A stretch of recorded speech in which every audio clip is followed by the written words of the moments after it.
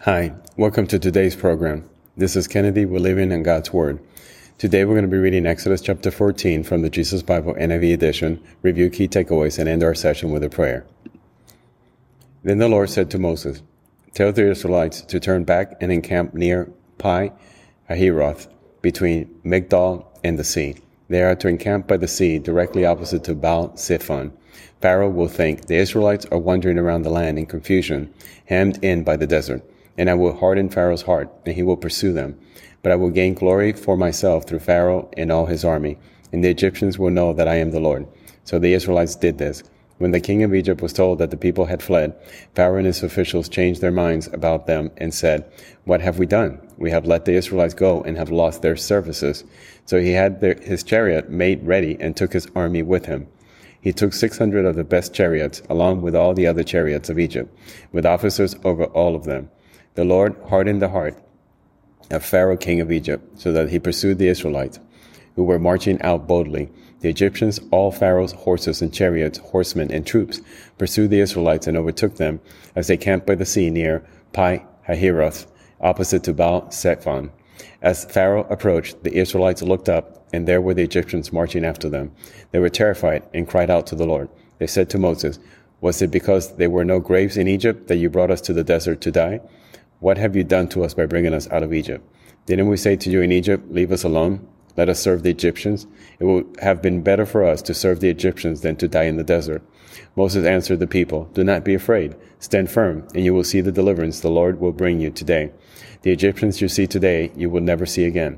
The Lord will fight for you. You need only to be still." Then the Lord said to Moses, "Why are you crying out to me?" Tells the Israelites to move on. "Raise your staff and stretch out your hand over the sea to divide the water, so that the Israelites can go through the sea on dry ground. I will harden the hearts of the Egyptians so that they will go in after them, and I will gain glory through Pharaoh and all his army, through his chariots and his horsemen. The Egyptians will know that I am the Lord when I gain glory through Pharaoh, his chariots, and his horsemen." Then the angel of God, who had been traveling in front of the Israel's army, withdrew and went behind them. The pillar of cloud also moved from in front and stood behind them, coming between the armies of Egypt and Israel. Throughout the night the cloud brought darkness to the one side and light to the other side, so neither went near the other all night long. Then Moses stretched out his hand over the sea, and all that night the Lord drove the sea back with a strong east wind and turned it into dry land. The waters were divided, and the Israelites went through the sea on dry ground, with a wall of water in their right and on their left. The Egyptians pursued them, and all of Pharaoh's horses and chariots and horsemen followed them into the sea. During the last watch of the night, the Lord looked down from the pillar of fire and cloud at the Egyptian army and threw it into confusion. He jammed the wheels of the chariots so that they had difficulty driving, and the Egyptians said, "Let's get away from the Israelites. The Lord is fighting for them against Egypt." Then the Lord said to Moses, "Stretch out your hand over the sea so the waters may flow back over the Egyptians and their chariots and horsemen." Moses stretched out his hand over the sea, and at daybreak the sea went back to its place.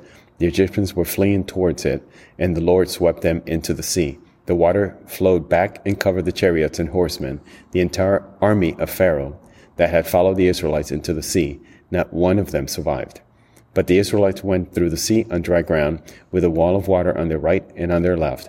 That day the Lord saved Israel from the hands of the Egyptians, and Israel saw the Egyptians lying dead on the shore. And when the Israelites saw the mighty hand of the Lord displayed against the Egyptians, the people feared the Lord and put their trust in him and in Moses his servant. This is the end of Exodus chapter 14. So we see here how God protects the nation of Israel from an army that is so mighty and so great that they will be able to crush them in an instant.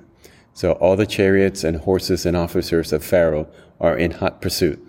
But God intervenes and protects his people and parts the sea by instructions through Moses. And we see a wall of water on either side, protecting and allowing the people of Israel to go through. And as soon as the armies start pursuing them behind them, the waters come crashing down on both sides, destroying the army of the Egyptians. So this is an amazing story where God shows his power and how he delivers his people, and how again and again we're called to trust him in our daily lives. So let us pray. Father God, thank you once again for your word. your wisdom that guide us every single day. We thank you, Lord, for this amazing guidance, because you love us so much that you never leave us alone. You're always with us. You're always showing us the way. And all we need to do is trust you, Father God. Trust that to do whatever you asked us to do, and trust that you will always protect us. So if we just follow your word, your instructions, no matter how dire the situation may seem, we know that you will come and intervene, and that your will be done. We may not understand your will, but we know that it's always for our good. It's always for a greater good. So Lord, we ask that you send us the Holy Spirit to guide us, to protect us.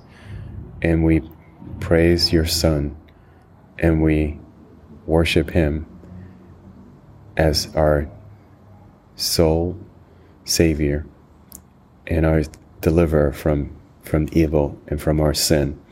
So Father God, thank you for your grace. We pray this in your Son's name, Jesus. Amen.